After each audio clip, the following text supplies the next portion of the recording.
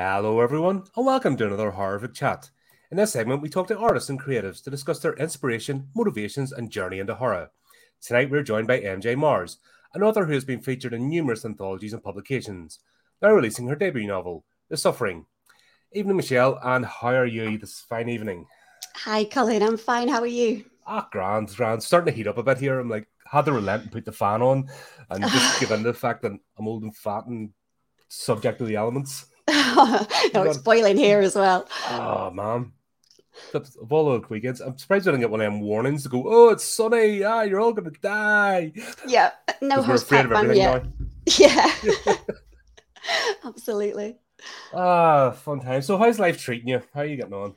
Really good. Yeah, it's been a bit of a crazy couple of months because the book only came out in February and Mm-hmm. it's just been insane. So yeah, it's gone in a way that I never would have dreamed. So it's been fantastic. You're through Small House Publisher, aren't you? Was it Wolf Creek Yeah, Press? it's Wicked House that I'm Wicked House. I with. knew it was at something house or Yeah, creek or something. So I forgot to write it down. I have a memory like a sieve. If I don't write things down, I lose it. it's all right. Don't you worry. That's why But you're here no, to keep me right. yeah, they've been brilliant. So yeah, I'm really, really lucky to have been taken by them because they are absolutely fantastic. So recommended. Yeah, thanks for reaching out. Good. This segment kind of starts and stops. You know, people get involved all at once, and then it kind of drifts off. Then people get involved again. That's part of the fun. So we're not like always chasing people and forcing people to go on. It's kind of organic, which is cool. We're not relying on just pushing for guests every week. So when we do these things, it's good to have a chat, and both parties are up for it. If that makes sense. Yeah, absolutely. So I take it from February you've been involved in a lot of self promotion, which genre is every author's worst nightmare. Yes, mine too. Yeah. It's frightening and scary, and you also just feel like you're annoying people as well because you know when you're constantly on your Facebook, just like oh, there's this, there's that. Please leave a review. Please do this. Please do that, and you just feel like you're bugging everybody on your friends list. And so yeah, but you have to do it. It's a part of the job, especially nowadays because there just aren't the teams of people to do the promotion like there used to be. But I mean, it's so accessible now that you can do it yourself, and social media and podcasts and things like that have just made doing it so much easier. So yeah, it's brilliant. I try to tell a lot of authors because so many people are reticent. This wee circle thing here is so frightening. It's like, oh no, I can't go on camera. It's like you're not being judged. It's just a chat. Yeah. And if people get to know you and not just buy my book, you know, just find out what you're about. That's how you get fans and people get more intrigued about your work. And I've been trying to pass that message along as in don't get so bogged down with the promotion, if that makes sense. But Yes. just put yourself out there and talk to people. Definitely, yeah. Just joining group chats and other people who love horror books and things like that. It makes such a difference because you can just start a conversation about the books that you like. It doesn't have to always be talking about your book all the time. If you just get in a Stephen King chat or a Dean Koontz chat or whoever you like, and then you just end up interacting with people who are going to like your stuff as well. So it's really nice That's it. community. Because I'm guessing that you're sorry, excuse me. I did warn you before the start. I've got this weird cough at the moment, and it's Oh, dying on camera. Really, really professional setup here, as you can it's tell. okay. um, but do you find that your influences, what you watch and read yourself in horror, has kind of shaped what you create? Mhm. Do you try to do something different from what you like, or be inspired by it and carry along the same vein? What's your kind of thought process with that? Yeah, well, I always say that one of my earliest influences was, do you remember the League of Gentlemen comedy horror show? And so Oh yes, this is a local bar or local shop for exactly, local. yeah, I'm gonna would change that. That's been like a spell. Oh, is this a local bar for local people, or is this a a exactly. local whatever? Oh man, that show was sick. I loved it. Oh, it was brilliant. And it was just when I was like a teenager. So, you're like a sponge then, aren't you? You're just taking everything in. And I just thought I'd never seen that kind of the humanity of it, having the comedy and the horror mixed together. It just kind of gave it another level. So, I mean, The Suffering isn't a comedy book, but there are comedy elements in. And I just think it helps, to sort of empathize with the people a bit more if they're sort of, they're cracking jokes, or if they're seeing the funny side in a terrifying situation.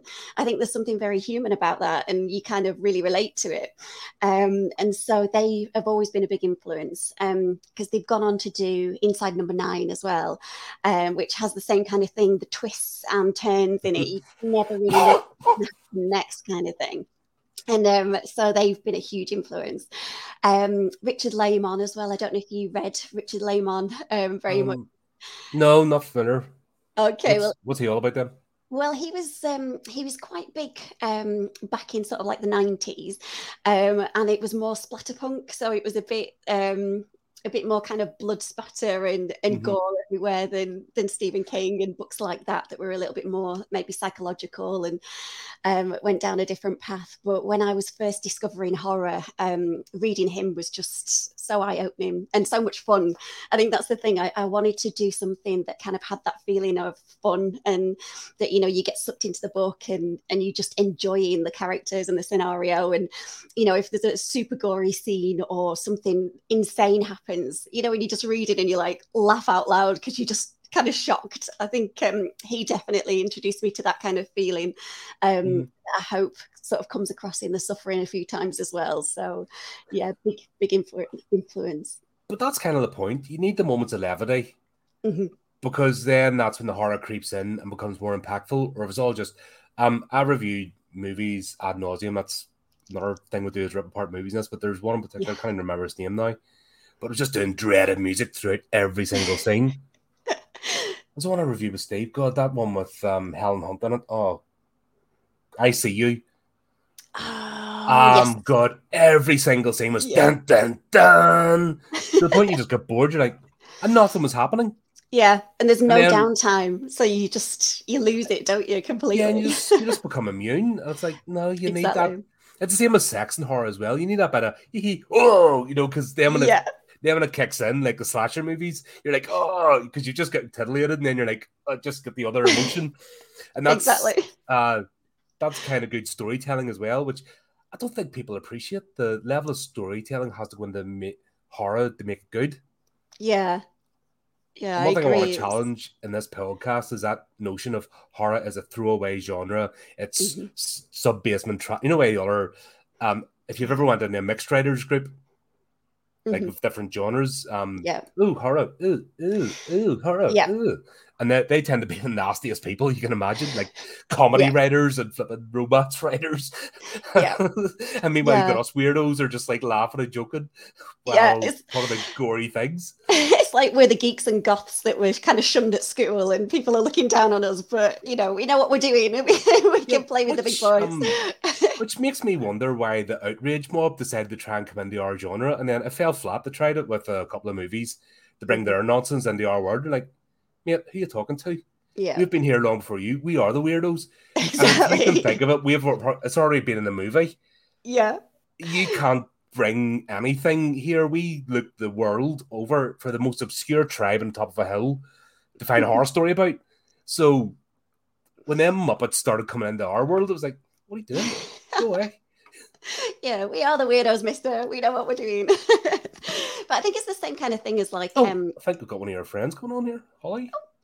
Oh. Hi, Holly. Thanks there we go. It's chat's picking up already. Yeah, but like I think it's the same with like graphic novels. They always get kind of like sneered at and looked down upon.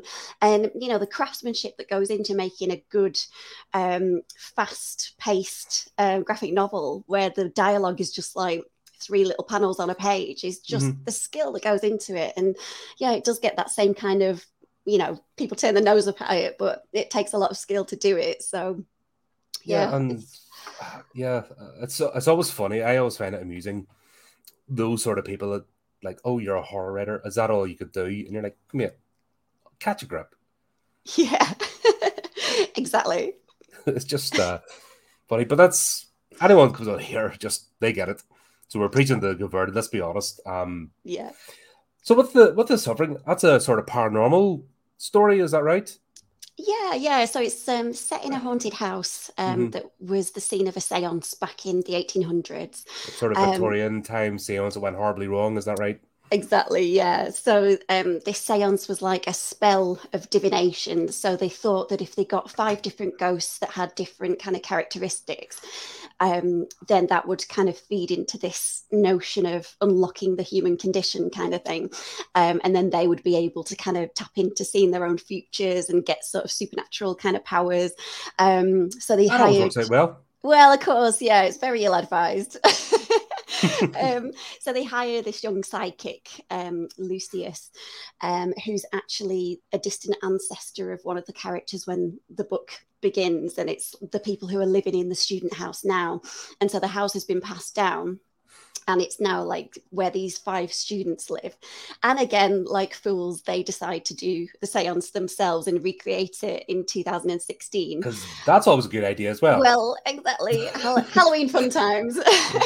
And of course, it brings the ghosts out again. They've just kind of been lurking and waiting for the opportunity to come out. And so they latch on, because there's five ghosts and five students. So they each kind of latch on to the one where the student's sort of personality or the things that they like to do is going to be most impacted by this ghost and its own characteristics. So they just kind of gradually pick these students to pieces and make them extremely miserable during the course of the book. And then they just have to find a way of like unlocking the secrets of the original seance and finding out how to banish the ghosts if they can. Yeah. Did you do any paranormal research for this? Or are you going strictly from a storytelling horror perspective? Yeah, I mean, I've always been really interested in paranormal, and so there's quite a few gadgets that people, if you're interested in, paranormal research, there's a few of the gadgets that you'll recognize, sort of like the Mel meters and things like that crop up in there, because I love all those shows like, Ghost Adventures and stuff like that, where they go and explore historic places, tell a bit of the history, do a bit of showmanship and run around in green screen going, Wah! Yeah, pretty much. And then bring out all these gadgets. So tragic. I enjoy it. I just think it's so fun. And so, that's, I've just always. If horror had a version of American wrestling, paranormal Yes. shows would be that. Sure, yeah. Honestly. But it's entertaining. Or Hollywood Housewives. That's horror's version of Hollywood Housewives or American wrestling. Just, yeah. The only thing I've found, though, that people are actually really into the paranormal, they have zero sense of humor. Oh, really? They take it so you dare crack a joke in one of their forums, and you are a heretic. You are the worst of the worst. Yeah. It's like people forget that it is actually an entertainment show at the end of the day. And so you do see that where they are taking things very, very seriously. But you have to remember the reason why they are making this show is for entertainment. So, yeah, it's that ability to sort of step out and realize where you are. It's like any sort of fandom or expression. Some people just get too much into the weeds. They just get your head and they can't switch off. Yeah, and can't see it from other perspectives and, just get so angry about it, like you say. But yeah, it's an interesting kind of world. It's fun to poke the bear sometimes, though. Just yes, I'm one of those people. Oh, so you don't believe in the Loch Ness Monster then, I take it? No. No. But I mean, I've always loved... There might have been something down there that, couldn't have been explained, but yeah, with the technology we have, we would have found it by now. Yeah. And there's enough people and enough millionaires have funded pet projects to try. Definitely. But I've always found that kind of thing so inspiring, and just I often say, and I'll probably say it in every interview, that it gave me that same feeling when I was a kid that Santa did. It was like that same kind of excitement of just like, oh my goodness, you're kind of looking out your curtains, just like, am I going to see this crazy thing on the rooftops? And it's just always giving me that bit of a rush. So I always enjoy it. I enjoy cryptids and monsters and things like that. I'll never get bored of it, I don't think. One thing from obviously reviewing a lot of paranormal movies and actually stories that have been featured in the show, the official policy of this channel is the ghosts are stupid. Are you following the trope, or are you making your ghosts devious and intelligent? Well, Because most haunted movies, the ghost like can't articulate, but they can move things around, they can crash things and smash things and stuff, but they can't. mhm. They write one word and it means nothing, and it takes like the entire movie or the story to figure out what they actually mean. Yeah. Where if they were less of a gibbering idiot and just I was murdered here, he did it, she did it, Yeah. done, would save ourselves a lot of hassle.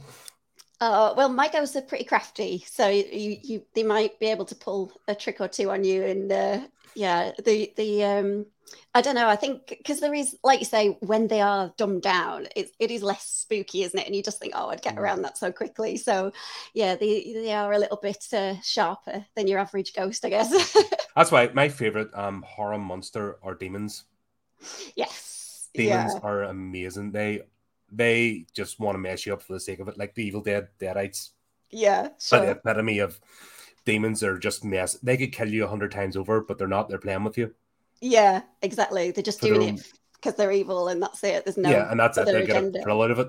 Mhm. Yeah. Where when I encounter paranormal stuff with ghosts, I'm like, oh come on. It's like just spit it out. Or what are you trying to do? Or if this person's trying to help you, why are you throwing them down the stairs? That Yeah. that always got me. What do we do? The Changeling not so long ago, and Mhm. the ghost where the guy's actively trying to help the ghost and understands what's going on is throwing him, setting fire to the house and throwing him downstairs. Like, Yeah. really, that's gratitude. What do you want him to do? Yeah, counterproductive.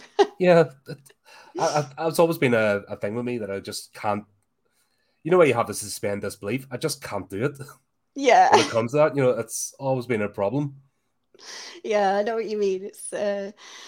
I mean, I think that there's got to be different kinds of ghosts in the media and in the different films you watch depending on what you're in the mood for. Like Mm-hmm. we've all had a day where we want to watch a Zombievers instead of something a bit heavier, and so I guess I guess it's horses for courses, isn't it? With Yeah, with and the ghosts. that's another thing people don't appreciate, and I've talked about ad nauseum in this. The horror genre is so wide ranging in itself. Yeah. You can stay within the horror genre and watch 20 different types of movie, Hmm. but still be within horror. Yeah.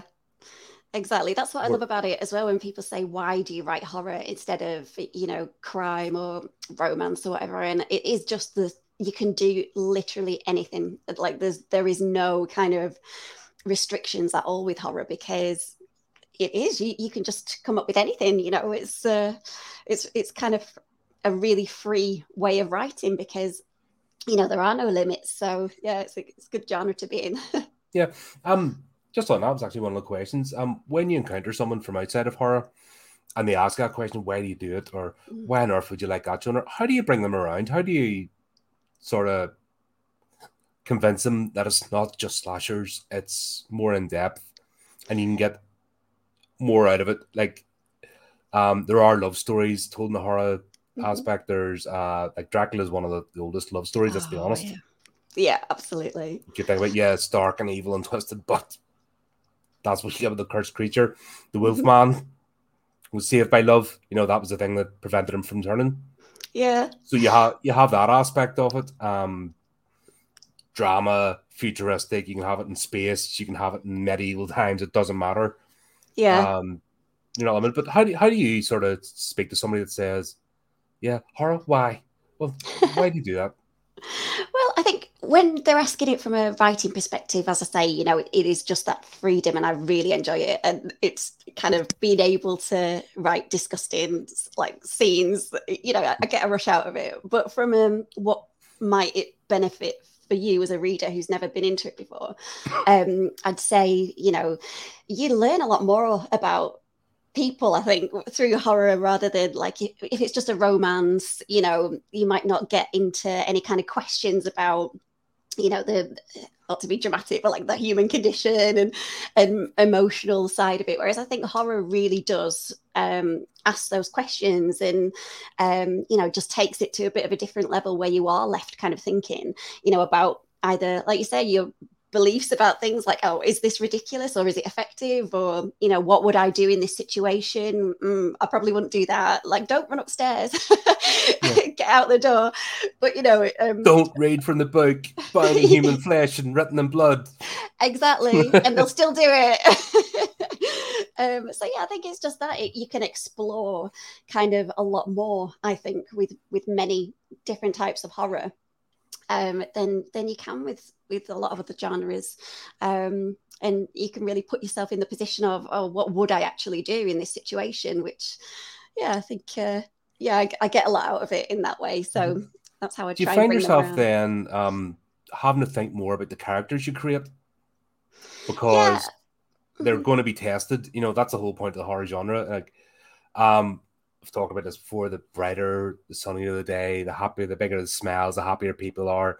You know it's coming. Like any horror fan goes, this is good, bad, and the happier, the longer the idyllic, tranquil scene happens, it's going to be gruesome.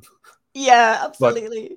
thinking about the characters, that they're going to face ultimate challenges and not just getting killed, like paranormal, like your soul's at risk, so to speak. You can be ripped to hell or another dimension. So death mightn't be the end of it. So yeah, exactly. Like, I've been having a conversation today, and there's a group online called Fiction Horror, and they're running discussions on a lot of books, and The Suffering's one of them. And so people were asking similar questions and putting their opinions forward about the characters.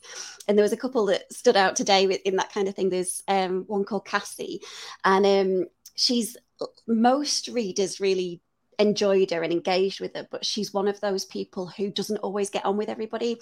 So when I was writing her, I was kind of aware that I wanted people to like her and be on her side, but at the same time understand why a lot of people didn't. So she's kind of got that kind of multi-layered personality. But it is that allowed today? Yeah. I mean, she isn't like, everyone has to be like superhero or like super nice, black and white. You're not allowed complex characters anymore because people get annoyed. I think that's another thing where indie horror is just smashing it, because you can do that, and you can bring in more realistically flawed people, and it isn't going to get a huge backlash of, oh well, I don't want to read about this person. I think it is such a freeing kind of place to be in the indie horror world. It's amazing because you don't have those restrictions, and you don't have that need for things to be tied up with a neat little bow. You can just take it anywhere and take their characters wherever you want to, and the audience is usually pretty receptive to it. So that's a big plus for the indie horror. But with Cassie, yeah, with her being such, quite bullheaded and, rubbing people up the wrong way, the fiery side of her comes out. I couldn't imagine being like that at all. But yeah, when she's facing the ghost at the end, she's the one who's just like, come on lads, let's do this, we've got to get this done. And there was another character that people were talking about today who's called Jonah, who's a cousin of one of the guys who lives in the student house, but he's like always there, feeding, taking the stuff, trying to sleep with all the girls, just that typical person who is always at a student house, but causing trouble, rubbing people up the wrong way. And a lot of people were just like, oh yeah, I knew he was going to be like the cannon fodder because of the way he is, and he's like cheeky chappy kind of thing, but you kind of know that he's not long for the world in a horror situation. Thing is, though, I find that, especially in slashers, I find that quite disappointing. Because I like getting invested in the character, and then it's more of a shock when they get offed. Oh yeah, like, well, you might like the ending of The Suffering in that case, because it is. I think a lot of people have said they were a bit shocked by the ending. So, yeah. Obviously, link in description, folks.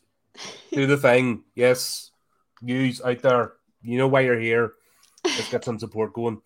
Oh, thank you. That's what we're here for. But yeah, that always frustrates me. It's fun sometimes to have the cardboard cutout characters that like plink, plink, plink, they all get dropped. Yeah. But it's also, I think, when you're invested in the character and you're like, oh no. Some slashers do it the other way, though. They'll keep the annoying character like a second before last. Yeah. Just to wind you up. Yeah. The Texas Chainsaw Massacre remake. Oh yeah. Did it perfectly. Let's find the most annoying character and just in your face right to the last moment. You're like, oh, come on, you're not going, no, you're not going to do that. No. Yeah, finally, yay. Yeah. Talking about which, this was, talking of annoying characters, you were kind of inspired by 13 Ghosts on this. Oh, God, that actor, what's his name? He was in Scream and played Shaggy. Matthew Lillard. Yeah, God. I had to Not your review that. favorite. He bugs the life of me. That's the annoying, typical backward baseball cap wearing American. Yeah. That just aggravate. That is him. Yeah. There was a lot of that in the 90s and early 2000s, though, wasn't it? It was like bugs the quintessential. life out of me. I'm Yeah. just like, stop. Would you die already? Stop. Just die. And then in that movie, he hadn't even the decency to just die. He came back. I was like, oh, come on. Just. But I'm sure he's a lovely person in real life. Yeah, he seems like a good guy. Whenever he's, I despise the Scream franchise. Oh yeah, utterly despise it. The first one was okay, as one of its own. I don't even remember. I've told this story before, but I watched Scream 2 in the cinema, and I don't even remember how it ended. I noped out. I switched off. Yeah, like, I always mix it up with the scary movies that do it better. They were better. Yeah, exactly. They were better. Oh my God. Totally agreed. It's bad when a parody gets the essence of what you're trying to say more. Yeah. But they are so good. All like the first three of the scary movies. I didn't get like I said, got halfway through the second one in the cinema and I actually zoned out. Yeah. I'm just like, and I come out of the cinema going, what did I watch? I don't care. And that's been it. And my mate keeps trying to get me back in it. It's like, it's not happening. No, sorry, I'm a bit like that. Slashers don't tend to get me all that excited. There's got to be something a little bit. That can be fun. Like, I'm not one to write off like an entire genre completely. Like, slashers can be fun. Yeah, I mean, like, it's not the bread and butter of horror. No. And that's people's perception as well, don't you think? People see horror as the slasher because that's what Hollywood pushes out most. That's the summer blockbuster type thing. Yeah, I think that's why there is that, feeling of sometimes it can be a bit boring and a bit like paint by numbers, because that was it. Sort of in the last, certainly about 20 years ago, there were so many that were coming out that were just so predictable, and you kind of knew where it was going because of the way that they were all following this kind of pattern, and because people were flocking to the cinema to see them, and so they just kept on doing it. But rinse and repeat. It's like with superhero movies now, like turn the machine on, keep them going out. It's like, I know, I don't think we'll ever get the Endgame feeling ever again, because they just seem to. I'd already switched off before Endgame. Did you? Were you not? Yeah, not feeling it anymore. After Infinity War, I was just gradually waning. Just done. Oh. But yeah, they are sort of. I don't think they'll ever hit that peak again, will they? But we shall see. You never know. I hear that the Flash movie's amazing, but yeah, I want to watch a pedophile like get paid. I know this is the only thing, isn't it? It's like I hear that the film is absolutely amazing, and it's such a shame that they kept him in as the actor. It doesn't. They had enough opportunity, but yeah, exactly. It is frustrating. So, when you think of what they fired people for, like nothing. I know. They kept that Muppet in. I know. It's infuriating. But the only way you can explain to these companies is just there's no point getting outraged or ranting about it on social media. You just don't go to their movies. Yeah. Buy indie horror instead. Just saying. For the same price you go to the cinema, you could buy 2 indie horror books. Yeah. Or you could watch a couple of indie horror movies from creators. Exactly. Who would be more than grateful for your support. Mm-hmm. Yeah. And you could buy your own popcorn for like third the price. Yeah. You know what I mean? Just saying. The options Absolutely. Yeah. Definitely. But on that, yes, the indie scene's exploded. You can market yourself, but there's tens of thousands of people doing it. Like, it's absolutely flooded. You become a tiny voice and just a great voice of, even in the podcast and whatever. I mean, the number of opportunities out there and options people can watch.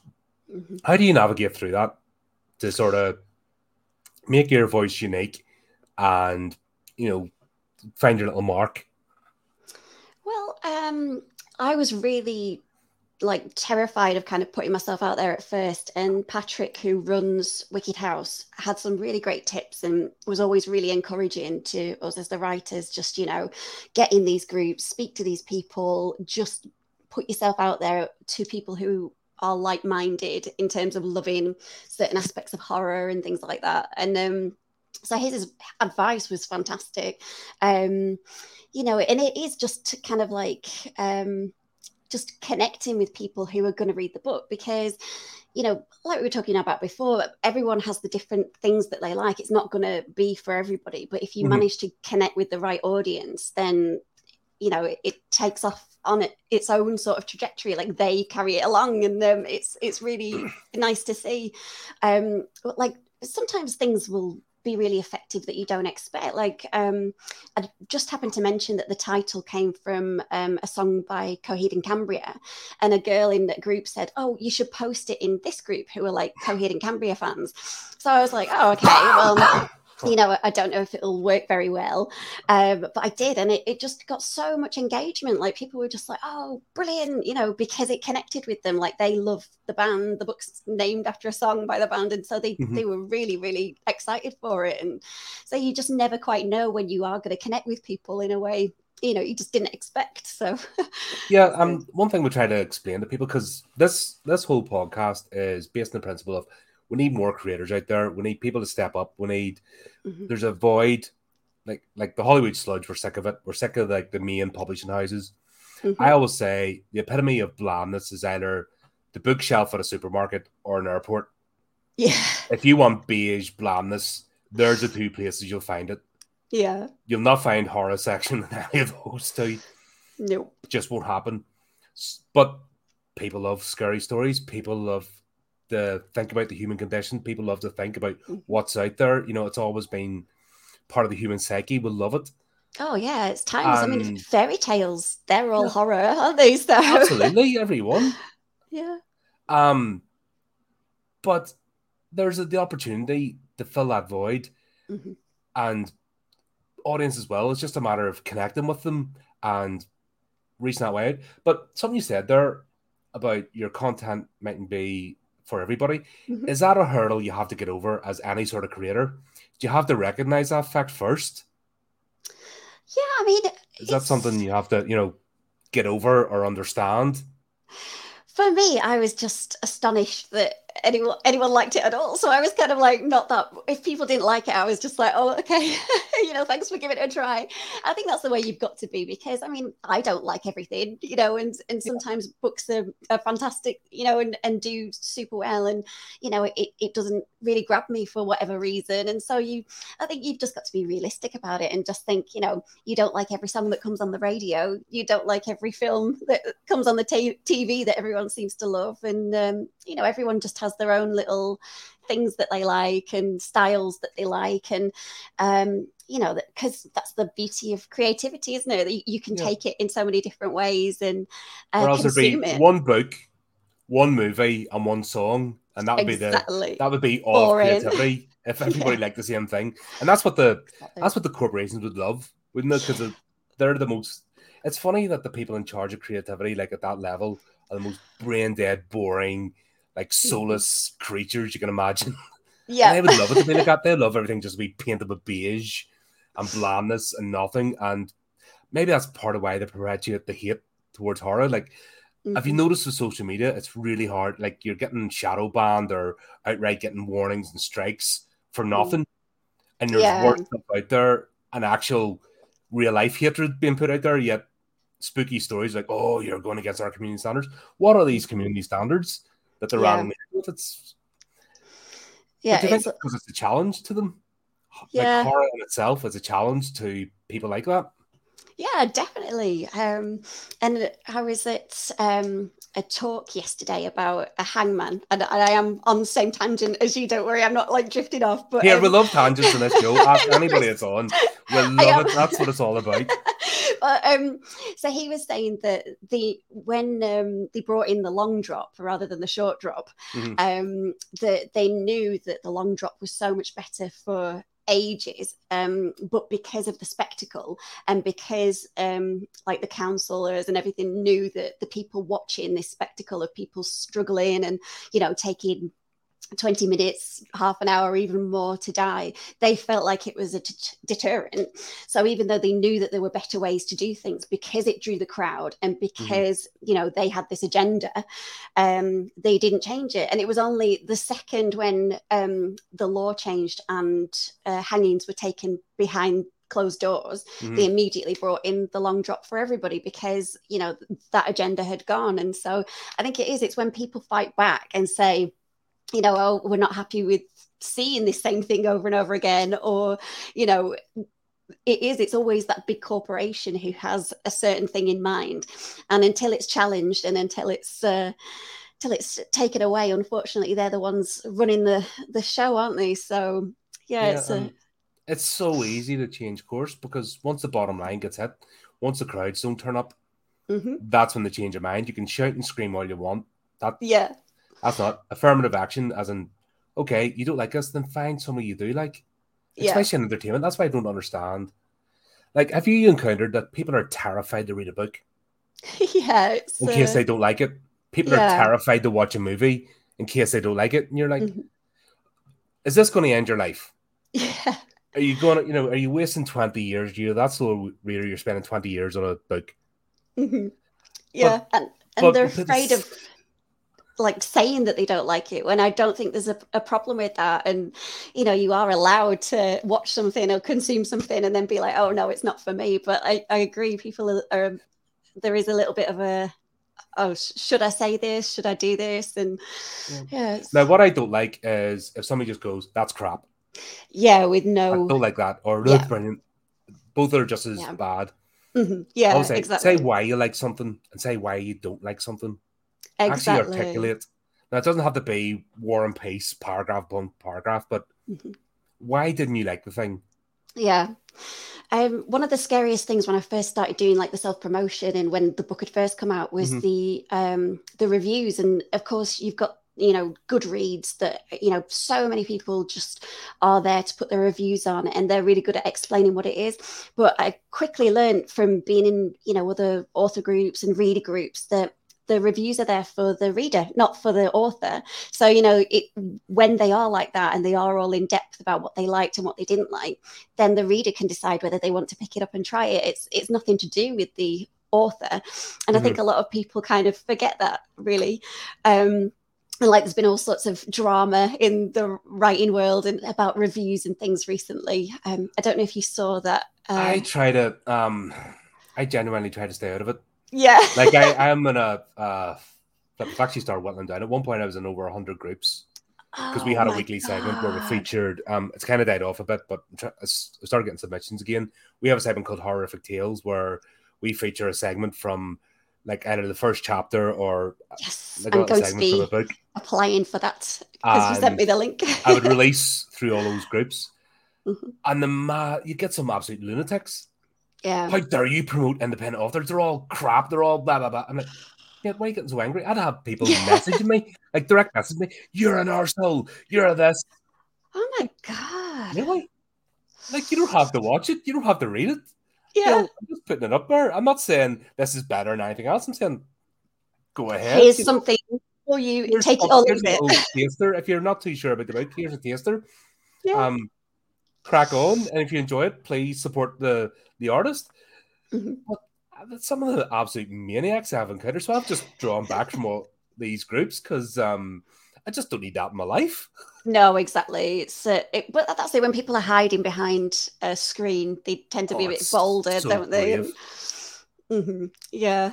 Like if they met me in real life, they wouldn't be so chirpy. I just put it there, you know. This is I'm it. a bullshit Belfast man, you know. I just take anyone on. That's just my nature, you know. Yeah.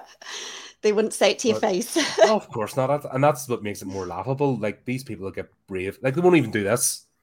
You know what I mean? Those sort of people, they'll hide behind an avatar, even if they come on this and do it in speech. Or they won't even have the guts, they'll do it in the comments. So I can't take them seriously. But at the same time, though, I want to focus on what I'm doing, my creativity. I want to interact with people who are worthwhile. as in mutual support, Yeah. and get a bit of inspiration. That's, to me, that's a better use of my time. So focus on them sort of idiots.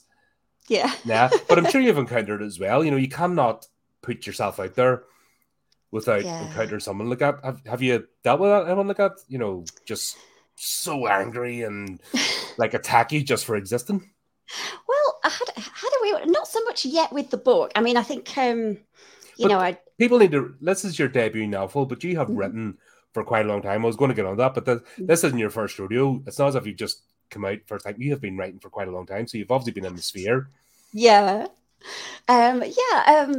I mean, people that haven't been personal with me, yeah. I mean, obviously, some people have liked what I've done, some people haven't, but I've never actually had that experience yet of people sort of attacking me in my DMs and things like that. And I'm so It's fun. pleased about it. Oh, but like I have had it on just sort of personal groups. Like the other day, I commented about how I could hear a guy running like a kids cricket group in the field next to me when I was sat out in my garden. And so I put on like the local group, just like, oh, it's so nice to hear this guy. He's like taking care of the kids and stuff. And a guy in the comments there just started attacking, like, oh, back in my day, we'd just look after ourselves kind of thing. And he was just so angry about the fact that people were celebrating this man like being nice to kids in a field. I was just like, this is just weird. Like, why are you But so that's het part up of the about reason it? why we're in the state we're in, because Yeah. youth groups are gone. There's nobody willing Mhm. to. There's no community anymore, Yeah. and that's what made, like, if I didn't have the youth groups I was involved in growing up, I wouldn't be here now. I wouldn't have had the confidence. Yeah. It took. I was in the Scouts. I was in the Cadets.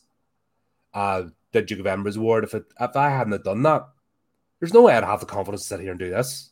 No. That's what broke me out of my shell. Yeah. Somebody actually taking the time and effort to Mhm. invest in, not just me individually, but a group. I was part of it. Yeah. Somebody taking their time on a voluntary basis to invest in me, and that's Mhm. something you can never repay. And I think it's something like you don't hear about it anymore. No, especially with it's just kids are on social media glued to their phones all the time and stuff. So it's kind of like you say, it's kind of rare to see like clubs like that just Mm-hmm. getting such a big draw of kids as well, getting them out of the house and getting them exercising and stuff. So it was just a nice thing. There was nothing to be negative about, but people still found, well, this one person found a way to be negative about it. And so there's always going to be one, isn't there? Mm-hmm. At least. But the reason I bring it up, it is something you're going to encounter. And it's Yeah. just me, and people are actually afraid of stepping up or creating anything or putting themselves out because they're worried about this backlash or what they'll get. And what I'm trying to Yeah. say is it's going to happen, Yeah, but definitely. Yeah. you can deal with it and you can still be here and crack on. Yes. And that's Yeah. why I like to hear about everyone's experience. It's not so much for me, but it's to tell somebody who's maybe hesitant about stepping forward or because of that negativity. It's like, you're going to get it anyway. That's Yeah. just the nature. By being an achiever in life, but being someone who wants to do something, you're going to get that hatred. And it's nothing Yeah. to do with you. It's their own shortcomings is why they get on like that. Because Yeah. it defies all logic. Mhm. But the thing is just, okay, yeah, okay, mate, you crack on there and just get on with it Yeah. and have Just a laugh about it. That's, exactly. Yeah. You got to laugh. It's like we were saying about the horror when you inject a bit of comedy into it. Just it's that's the it. best way to do it. Talking about there's oh, by the way, folks, feel free to ask questions because then it makes my job easier. I don't have to think as much. Oh. What are some of your favorite horror movies or books?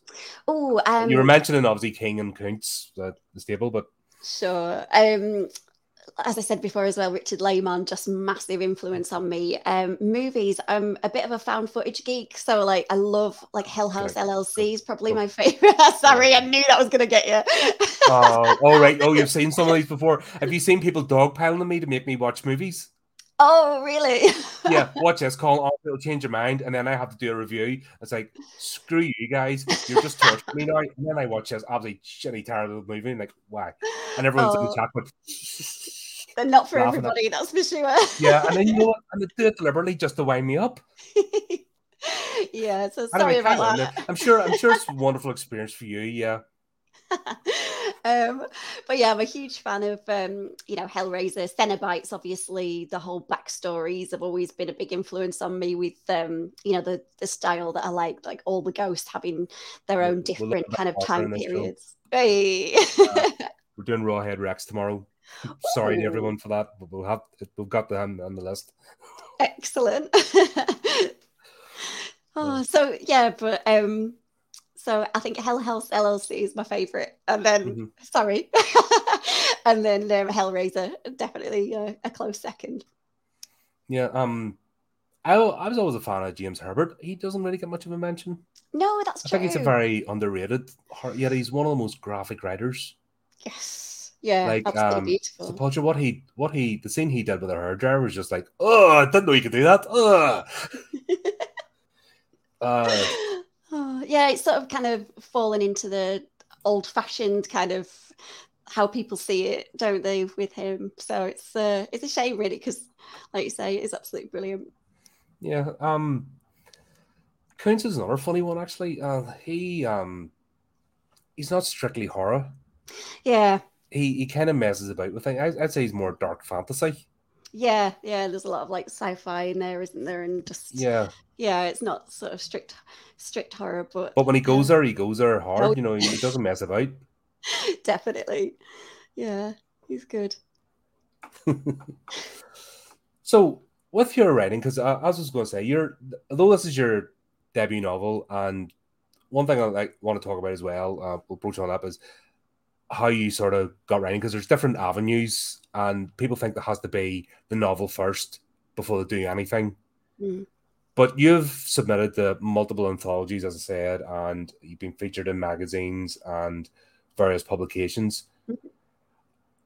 Was that beneficial for you in terms of getting that sort of, okay, I've actually been able to do it and put something out there without stressing for 10 years over that one idea? Yeah, Or was it just opportunity? definitely. How did that sort of come about from when you just started to put pen to paper, so to speak, and Well, it was finding sort an of outlet? it was that feeling of kind of like wanting to build a CV, really. You know, when you go for any kind of job, it's handy if you can say, well, this is my experience and here's this, and this. So I was always kind of aware that submitting to anthologies and actually getting short stories out there would be really good. Not just for the experience for me and to improve my writing with the feedback if you're lucky enough to get it and working with editors when they do take them on. I mean, you just learn so much. It's invaluable. It's absolutely brilliant. And so yeah, it was just about kind of while I'm waiting and hoping for this massive ultimate goal, which is the big novel at the end of it. But Mm-hmm. if in the meantime I can just keep on chipping away and try and get in these publications, and just like you say, get yourself out there a bit and network. I mean, networking with people through doing that kind of thing is really, really useful as well.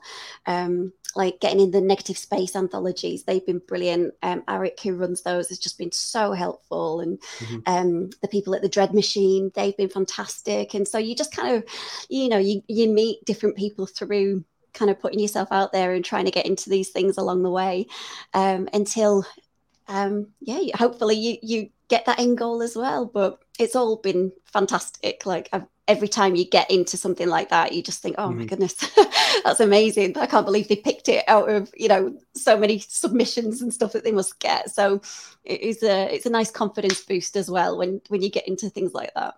Oh, cool. It's an important thing though, because obviously rejection's part of all this. Oh yeah. Not everything's going to make it. How do you pick yourself up and push on?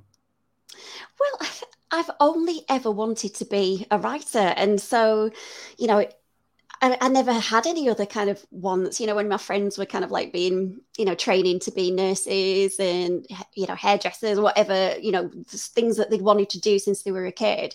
I just never had anything like that except for being a writer. So time was marching on and marching on. And I did have that, oh my God, is this ever going to happen?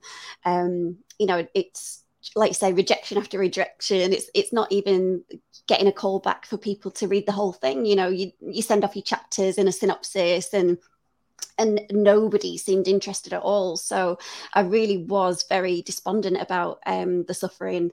Even up to the month before I submitted it to Wicked House, I was just Mm-hmm. thinking, this is dead. This is dead in the water. Nobody wants it. It's never going to get published. I'm going to have to go back to the drawing board. But there is that little voice in your head that's just like, if you don't keep on doing it, you're definitely never gonna get there. And it's like I say, the only thing I've ever wanted. And as soon as it got picked up, it was like a ton of bricks had just been lifted off me, because it was like this one goal that I'd always just felt kind of things were incomplete, even though, you know, no matter how happy my home life is, no matter how great other things are, it was always this big thing that was missing that just mattered so much. And so when it's there, it's just like, oh wow, that's it then.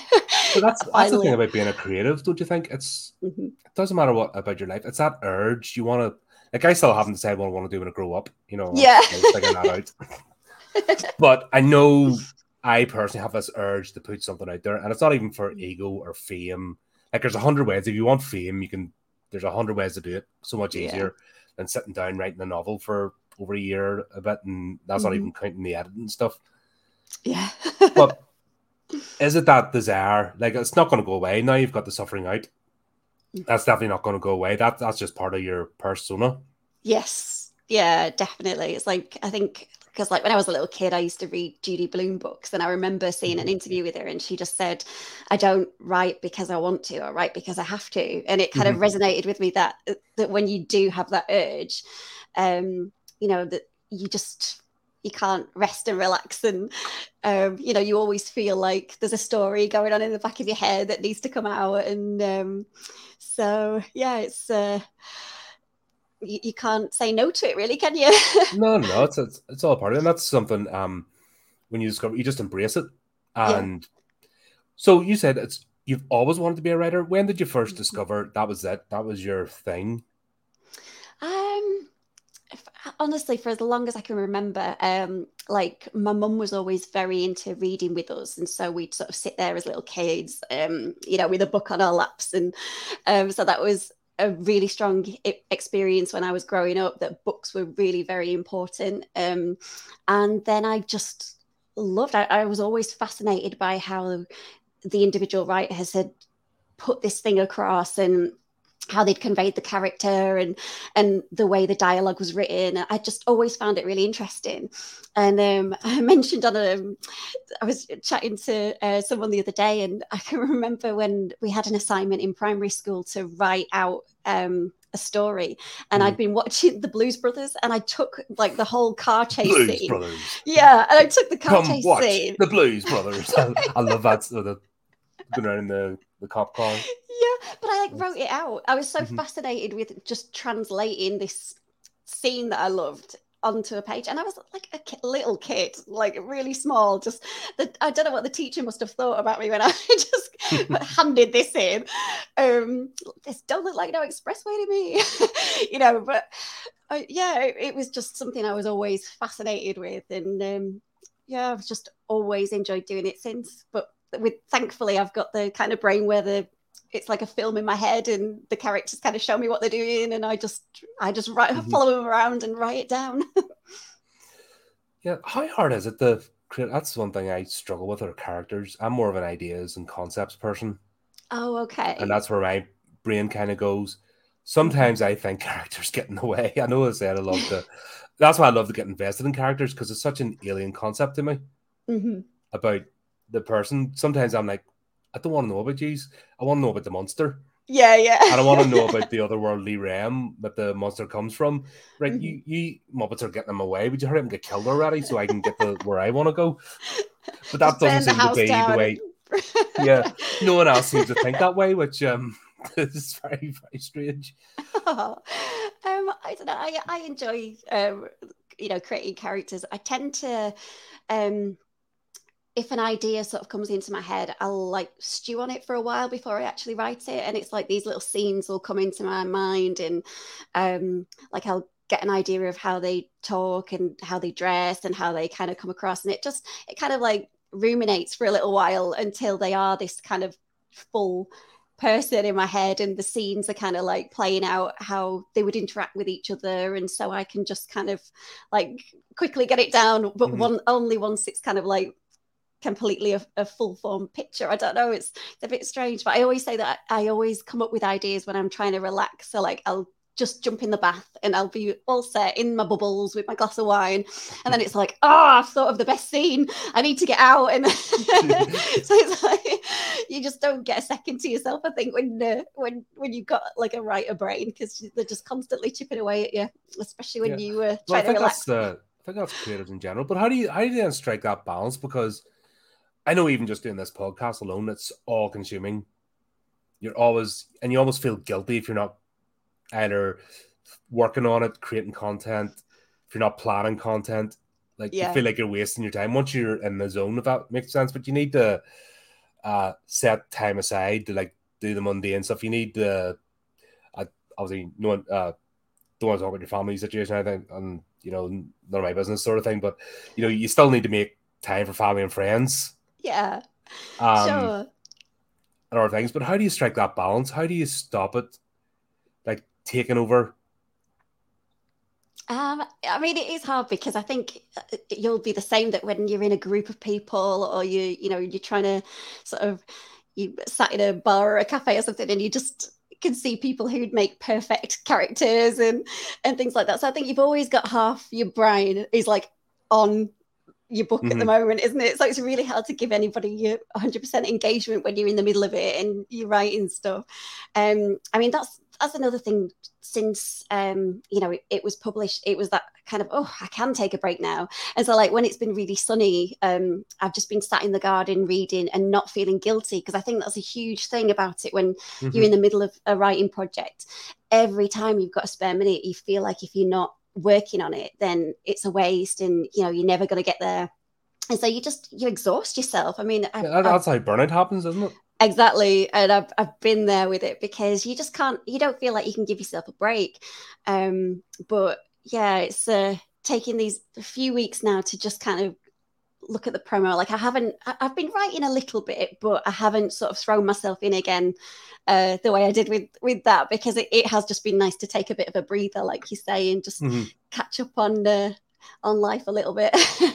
Yeah, and also you don't have to just always be like coming on here. We've talked about your book, but it's not just about that. That'll be a very short interview, about 5 minutes long. Yeah, book, bad, great, okay, bye.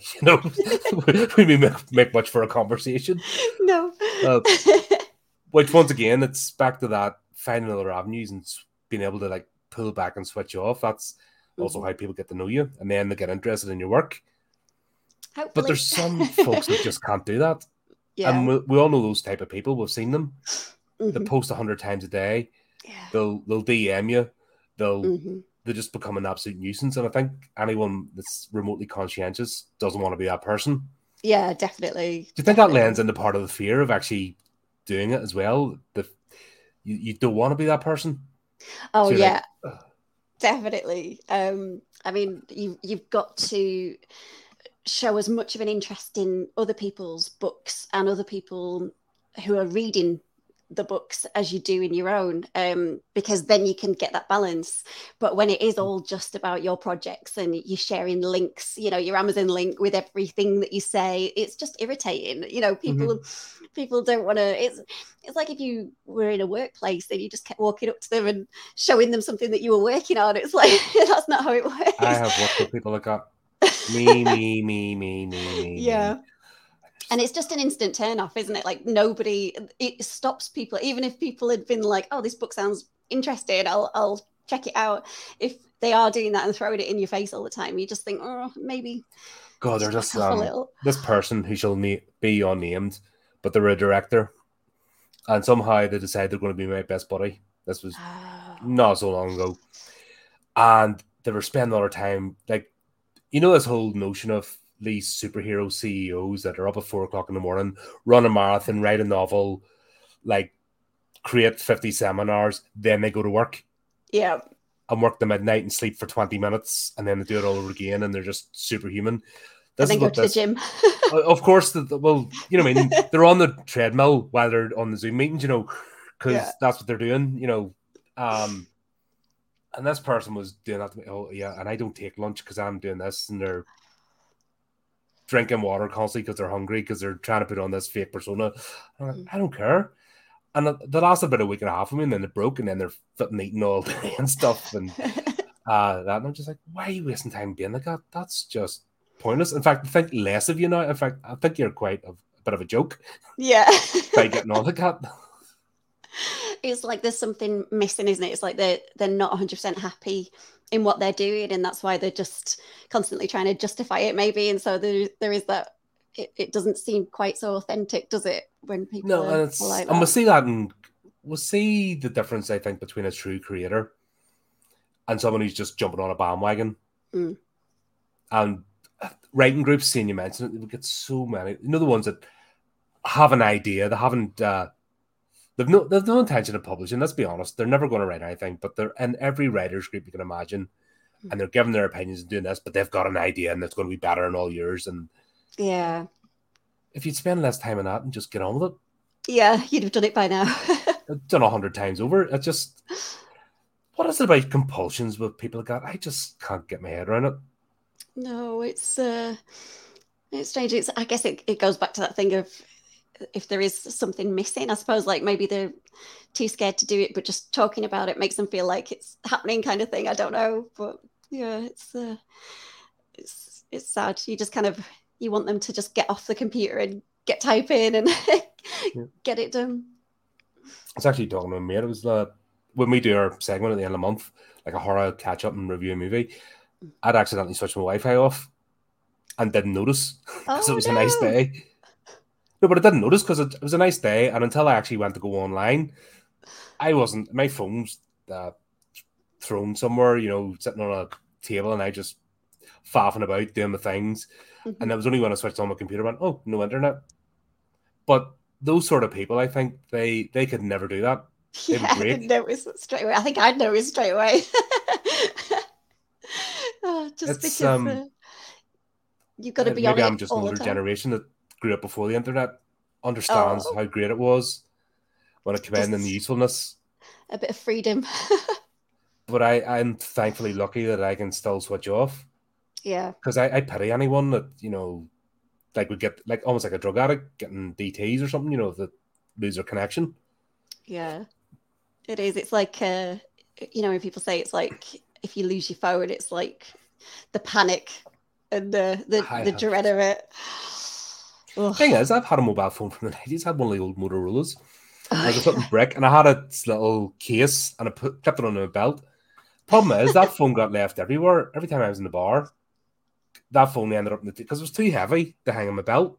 So eventually, I ended up on the table, and then obviously, 1 or 2 pints later, maybe more, but um, yeah. I'm staggered out, and then, well, where's my phone? And then I have to maybe, yeah, call, and especially my local, I was like, yes, Colin, you left it again. I'm like, oh, I'm sorry, I'm an idiot. Oh, it would be But gone if you did that nowadays. oh It wouldn't be god, yeah, handing behind the bar. no, and people would actually fall if people did that with their phone. Now I've seen it, to actually go into fits, Yeah. and I'm like, what the hell? I don't get it. It's weird. But I went off. So you're writing. Do you have one particular style or genre? Like I know obviously this latest one's paranormal, but that's not all you do. Do you look at other like horror tropes or horror subgenres, especially with submissions? Do you stick to the ones that's within your lane, or are you always trying to branch out? Yeah, I think like that's another reason why I like the submissions actually when they've got a bit of a theme, because then maybe you'd sort of do something that you wouldn't have thought about. So yeah, I'm always up for. I think I always kind of sound very similar and sound the same in my writing, and there's Mm-hmm. always like I say a bit of a So have couple you a of strong writing jokes. voice? Oh, I think so. I hope so. I mean, I think you can tell it's me. Mm-hmm. But yeah, just I like to sort of be challenged, I guess. If there is I mean, there are certain things that I'll steer away from. I've never been that good at writing like cosmic horror or things like that. So Mm-hmm. that's not the kind of thing that would, I wouldn't necessarily jump on that. Um, but yeah, I'm always up for being stretched. Maybe one day I'll do some cosmic, but That's I strange because doubt we've it. got Brotherhood of the Dice on here. That's he lets me onto his channel on the Wednesdays for a Call of Cthulhu group. He lets me cause Oh. chaos in his channel and stuff like that. For some reason, even after the first couple of times, still invites me back. I'm like, oh, okay, mate, you're Oh. Oh, it's that's all about amazing. cosmic horror. I don't know. I love that. Maybe I'm not a big fan of paranormal, but cosmic horror, the idea of that other realm seeping in, Yeah. and just hungry, waiting to just eat everything, and you're just that nothing and meaningless, and you're just a snack to some eldritch being that's been around millions of years before you and be millions of years after, and nothing you do will make a difference. Yeah. It's That's terrifying. absolutely, that's. But it's not the easiest genre. It's definitely not the easiest to put No, on screen. definitely. Like I just can't do it. I love it. like enjoy it, but I just can't write it. I'm just Mm-hmm. terrible at it. So yeah, props to anyone who can. It's not easy. But tells me, Like I grew up with fantasy writing, mhm. but the thought of putting, the year, like I've sort of working on something at the moment, but it just becomes more monumental because I'm not having to do historical research. And every time I get to a certain point, I'm like, having to do more research and spend more research and actually writing down. And it's just becoming frustrating. Yeah, just getting bogged down in it. Yeah. And it's just overwhelmed. Like, am I ever going to get through this? And I Yeah. keep mentioning every so often, but it's never, I just feel like it's never going to come to be because the more you realize the detail you have to get it right, the more you're sort of putting yourself under pressure. So that's my sort Yeah. of bugbear, fantasy or like fantastical realms where you have to actually get into the mechanics. Oh, that's it, I just because it's find so overwhelming. the more you go into it and the more in depth you get with it, the more you can trip yourself up or forget Mm-hmm. a lead that led somewhere else. And then so something later on doesn't make sense. So you have to backtrack over the whole thing. And yeah, it's really difficult to do well because there is so much to it. Yeah, good. But everyone has their own challenges, I suppose. I can Yeah. never find myself. Well, actually, I did write a romantic comedy, or sorry, a romantic story, but it was horror. But I couldn't see myself doing a traditional Mills and Boone type thing because, Yeah. God, that's completely turns you off. So, I suppose, fine, I'll not keep you too long. I know I promised I wouldn't keep you all night with No, it's all right. good off and I feel like challenge. I think the sun's gone down. I feel like I'm sat here in pitch black. Can you Yeah, still see it me? was sunny. Shall I put a lamp on? Am I I'm just sure if like you this want, yeah. black Yeah, blob? Where am I? There we go. yeah, Is it's that happened to me better? once or twice. I've started off and it's like mid-afternoon and it just starts getting dark, and then next thing you're like, oh, right, okay. Yeah, I just thought, am I just like this black square now that nobody can see? But no, that's a bit better. Bright light, bright light. Yeah.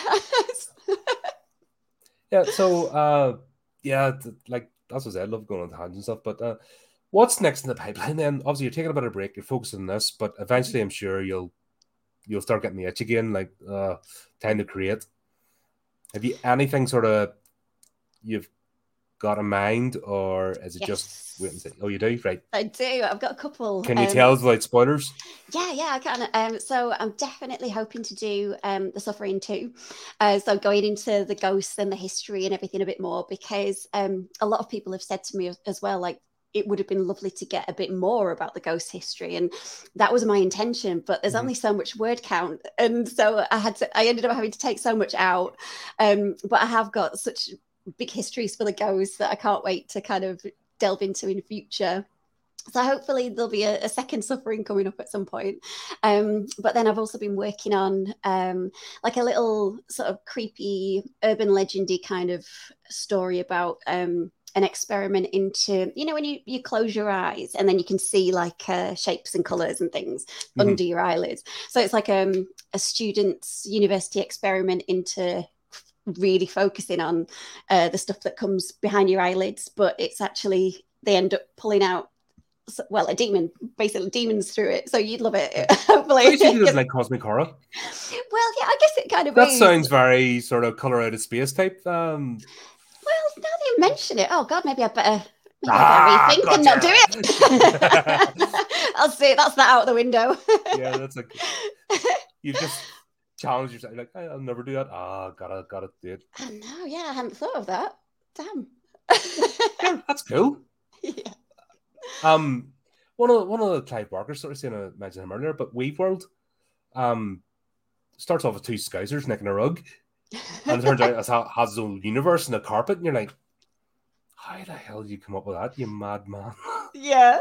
So you could have something like people under the stairs behind your eyelids, and just Well, exactly. maybe they can interconnect, and Yeah, we shall see. We shall see yeah, how it it sounds interesting. goes. But But it's yeah. amazing how a simple idea like that can just grow and become its own beast. And Mm. yeah, Well, that's it. Because I was thinking, what's the creepiest thing for me? And I really struggled sleeping. And so it is those moments where you just kind of like half in, half out of sleep, where your mind's just wandering and, everything feels a lot scarier than it would do if it was daylight. And it's those moments of thinking if someone had read about this, focusing on this light that you get behind your eyelids, you can't help but think about it when you go to bed afterwards. So I was just thinking, yeah, that's something that will hopefully get inside people's heads and really creep them out. So yeah, sleepless nights. That's if people have sleepless nights, I guess I'm doing my job right. So fingers yeah, I crossed. can do that myself. Just a stupid brain just doesn't Most switch off. yeah, And exactly. I love. See, I'm really jealous of those people that can put their head in the pillow and they're just like out to go, and then Yep. they're up in the morning all refreshed, and I'm still like I'm Yep. like a zombie in the mornings. That's why I Oh. have to have like a rigid setup. I know where my keys, my wallet, I know where my clothes are hanging up, I know where my lunch is, because I have to like go rhythmically. All you have to do in the morning to mess me up is move my shoes. That's it, and Oh. I'm totally destroyed because I don't sleep properly. And No, I'm the same. Maybe it's a creative thing that you just constantly you can't switch it off, can you? yeah, I've yet to have somebody with the answer. No, like Like I've yet to have somebody go, right, how do you? And it's all about a battle. Everyone says, yeah, I try this, I do that. I have to force myself to do X, Y, or Z, but it never works 100%. no. You're always fighting against yourself. Hmm. But would you be anything else though? No, no, definitely not. It's worth it. Could you picture yourself just being somebody who like soap operas every night or watches the news or just goes about and not actually put anything out there? Would it be any sort of life? Oh, it's an interesting question, It isn't it? would be an Because it's easier life, wouldn't it? easier in a way, I guess, but like we were saying before, when you constantly got that, the only thing that you've ever been interested in doing is that. Would it be easier if you never did it? I don't know. It'd be less stressful, but Mm-hmm. then maybe the stress of, always having that voice that's not getting answered in your head of, you should be doing this. This is, your creative brain's kind of screaming at you all the time, like do this, and you're not getting to do it. I guess that might be even more stressful. I think that's it's something that we're just stuck with, isn't it? Yeah, just Eastern ways. Just I don't know. I can sometimes I'm sort of a bit envious of people that just don't do anything and just go about life. But I know Yeah. it's not.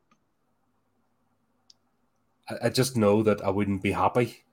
Yeah, And exactly. as much as I beat myself up and I get frustrated and I never feel like I'm good enough, Yeah. and I'm always trying to push the next level and punishing myself where I could just coast along. Like a person Mhm. that goes to the workplace and they just coast along and do the bare minimum. Yeah. Yeah, and It's not possible when you're doing it they don't yourself, have is any it? stress. Mhm. Yet you're the one that the boss is always at because you produce the goods, and you always seem to be the one who ends up at the knife edge because you produce the goods. Yeah. And you watch these people and just go along. Part of me wants to be like them, but also I couldn't. Yeah, I wouldn't be me. exactly. It's part of the Yeah. eternal struggle, isn't Exactly. I think when you've got that kind of brain, there's just no switching it it? off. Like even when you're on holiday, you're never on holiday from your brain, are you? It's always there. So Yeah, like that's something else. I can't just go on holiday. no. I can't. I can never. I tried it once. See the resort holiday, Mhm. the typical holiday to Tenerife or something. I can't do that. No, I And hate sitting it. I'm done. I have to go to an event. So if it's like a geeky event or something, it doesn't matter what random place it is. That's why I'm going on holiday because I'm going to Yeah. that. Or if I've got friends that we're meeting up and we're going to do something, that's my holiday. Mhm. Or whatever weird like I love weird hobbies. So I've done everything from, like I said, role playing to LARPing, running around with rubber swords. I've martial arts, you name it. So that's my holiday, is I go away for a week or something and do that, immerse myself in it. But I just can't do that. Go away and do nothing. Yeah, can't sit by a pool and just Oh switch God, off because it never I've switches tried that. off. I tried that, and honestly, I start getting sweaty, and I'm going, this is uncomfortable, and I can't read because I'm not, I'm out in the sun Yeah. properly, so I'm not enjoying myself. And when eating and drinking's fine, but if I'm just sitting there eating and drinking and I'm not engaging or having Yeah. conversations or that sort of stimuli, Mm-hmm. I just can't do it. It's like sports. When I was younger, I couldn't watch sports, but I like playing them. Oh, okay. So like, grew up massive rugby fan, so but playing, not watching. Like now, I just can't. Going to the stadium and just watching a game, I'm just like, nah, because I want to get stuck in. But obviously my body tells me different now. It's like, no, fat Yeah. boy, get back in your seat. Don't do it. Oh, so you didn't follow a team on TV or anything? Obviously my home team, Ulster. I followed Yeah. them, but Didn't enjoy it when you were watching it. I was all right. And obviously I went out with a couple of friends and we were like more like having a laugh than actually just sitting watching the game. But I just want to Yeah. get on and play. That's just. I think that's part of the creative process, isn't it? Mm-hmm. You don't want to consume. You don't want to just sit and be an audience member. Yeah, you want to be working on your own thing. You want to get stuck in there, like I watch a lot of movies, but I watch movies now to review them. Yeah.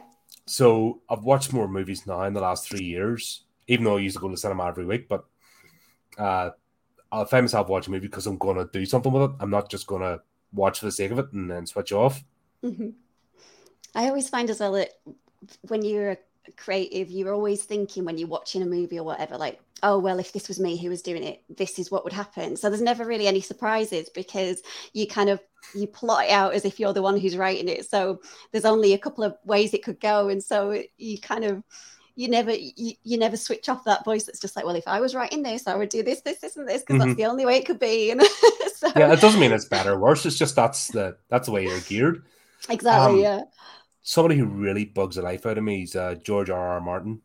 Oh, really? He is such an arrogant, so full of himself. And it's when he talked about, I'm such a super intellect, I'm better than everybody else. And when he started slagging off The Sixth Sense, yeah, which at the time, brilliant movie, and it was a good twist. Yeah, there were hints, but he's like, I figured it out within 5 minutes, and we wrote it down. Both my wife and I, we knew exactly what was going to happen. He was like, mate, you're a nurse. Yeah. And then look at the state of, here, George, have you done Winds of Winter yet? Hey, come on, mate. How's it going? Get off your trampoline. You waste his face. But have you ever encountered writers like that or creatives that are just so arrogant and up their own backside? Yeah. That they're insufferable. It takes, I can't imagine being that confident, really. I think it's... but is it confidence or is it overcompensation? Yeah. Yeah, I guess it's like similar thing as those keyboard warriors, isn't it? Where it's like, what is the goal here? Why are you being so, unpleasant? What are you gaining out of it, kind of thing? Are you terrified of other people's success? Do you think if somebody else succeeds that it's going to tear you down and destroy your world? No. I mean, I've never really been that competitive. Like, my best friend's super competitive, and I'm just not. And it's like my brain's just not really wired that way. I just don't. It's like if you do well, then ace, good for you. And it doesn't really have any bearing on me, apart from like, I'm happy to see it and I'll be proud of you or whatever. But it doesn't. No, I don't have that kind of like competitive, oh, I wish you'd fail kind of thing because I want to be at the top. It's just, it doesn't really compute with me at all. I think that's why I'm terrible at self-promotion as well, because I don't have that need to beat other people. Yeah, exactly. Like you're only against yourself at the end of the day. And yeah, it's am I better than was last year? Exactly. Yeah. That's all that matters. Is this idea I have going to come in, even if nobody watches it? Is it going to come into fruition? Say I have an idea for a segment or something. It's more about that idea and putting it together. Yeah. And seeing if it works.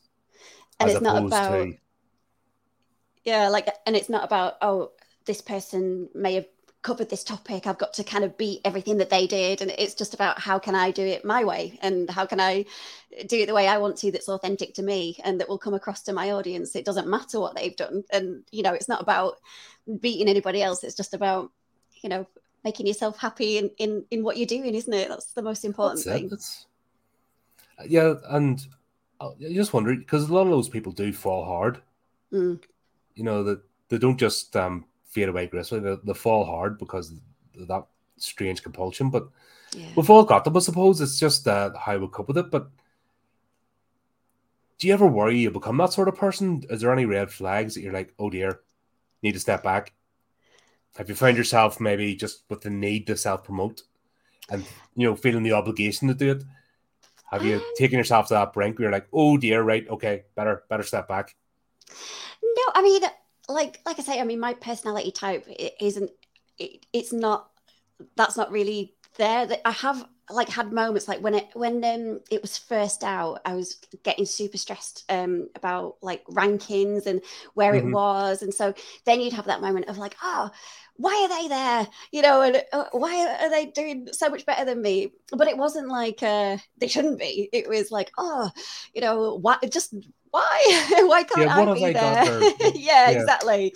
So it wasn't like, oh my god, I wish to tear them down and be up there instead. It was like, what are they doing that I'm not, kind of thing. And because yeah, it was a bit wild that first couple of months before, you know, it sort of took off and got its own little trajectory going, which is so Mm-hmm. lovely. So But is this the yeah, first of you doing this? Because I know you've obviously submitted, but have you sort of left it to like when you submit to an anthology, have you kind of went, oh well, I've done it. They're going to take care of all that, and really, it's not been a factor. yeah, I mean, with the anthologies, I mean, it goes out there and you do share it a bit, don't you? And sort of tweet about it. But I think with it being something that's so permanent and it is your thing, like your baby now, isn't it? Having Mm-hmm. a book out there and so it is on your shoulders to get it up there and keep it up there. And so yeah, you do have to kind of keep your eye on the prize, I guess, and just keep on pushing it and keep on hoping that it reaches the right people, kind of get it in front of them, but not too much, as we were talking about before. Right Um, balance at the end of the day. exactly, like not shove it down people's throats, and but still, kind of hopefully people will discover it and enjoy it. So yeah, it's been Yep. really nice few months just seeing it like people's reaction to it when it's positive. It's like nothing else. It's amazing. Well, you're not going to shove it down people's throats, but I am, right? All using the chat, I'm watching and the various streams. Get it, okay? Links in the description. Get on to Michelle's website. Check out other stuff as well. And, you know, if you do bad and read it, leave a review. Share it to some others. That's a big thing as well. Um, that all helps the algorithm. The algorithm's a flipping beast in itself. I'm surprised nobody's written a horror story yet about the algorithms of social Yeah, media because they are the most evil creations in the world. yeah. Um, it's like Terminator, like Skynet type stuff that hates humanity and hates creators because it's like a demonic force that punishes you if you don't complete the right ritual. So help cast the spell. Leave a star review. It doesn't have to always be 5 stars. Be realistic. Leave it doesn't have to be like paragraphs, like a full author review. Just I really liked it. I like this aspect of it. It's that simple. But most importantly, show support. If you're not financially able at the moment, at least share the links and get the word out there. That's how we get people like Michelle known to folks. Share this episode too, if you don't mind. Let people get to know Michelle and help us out as well. Always appreciated.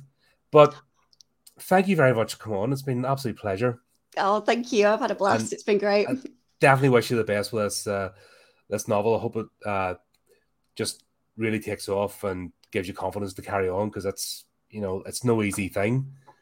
Oh, thank you. I really appreciate Uh, it. no worries. And everyone else, thanks for tuning in. Great to see everyone in the chat as well. Contributing. Thanks for your questions. And as always, keep up to date with the channel, do the typey clicky things.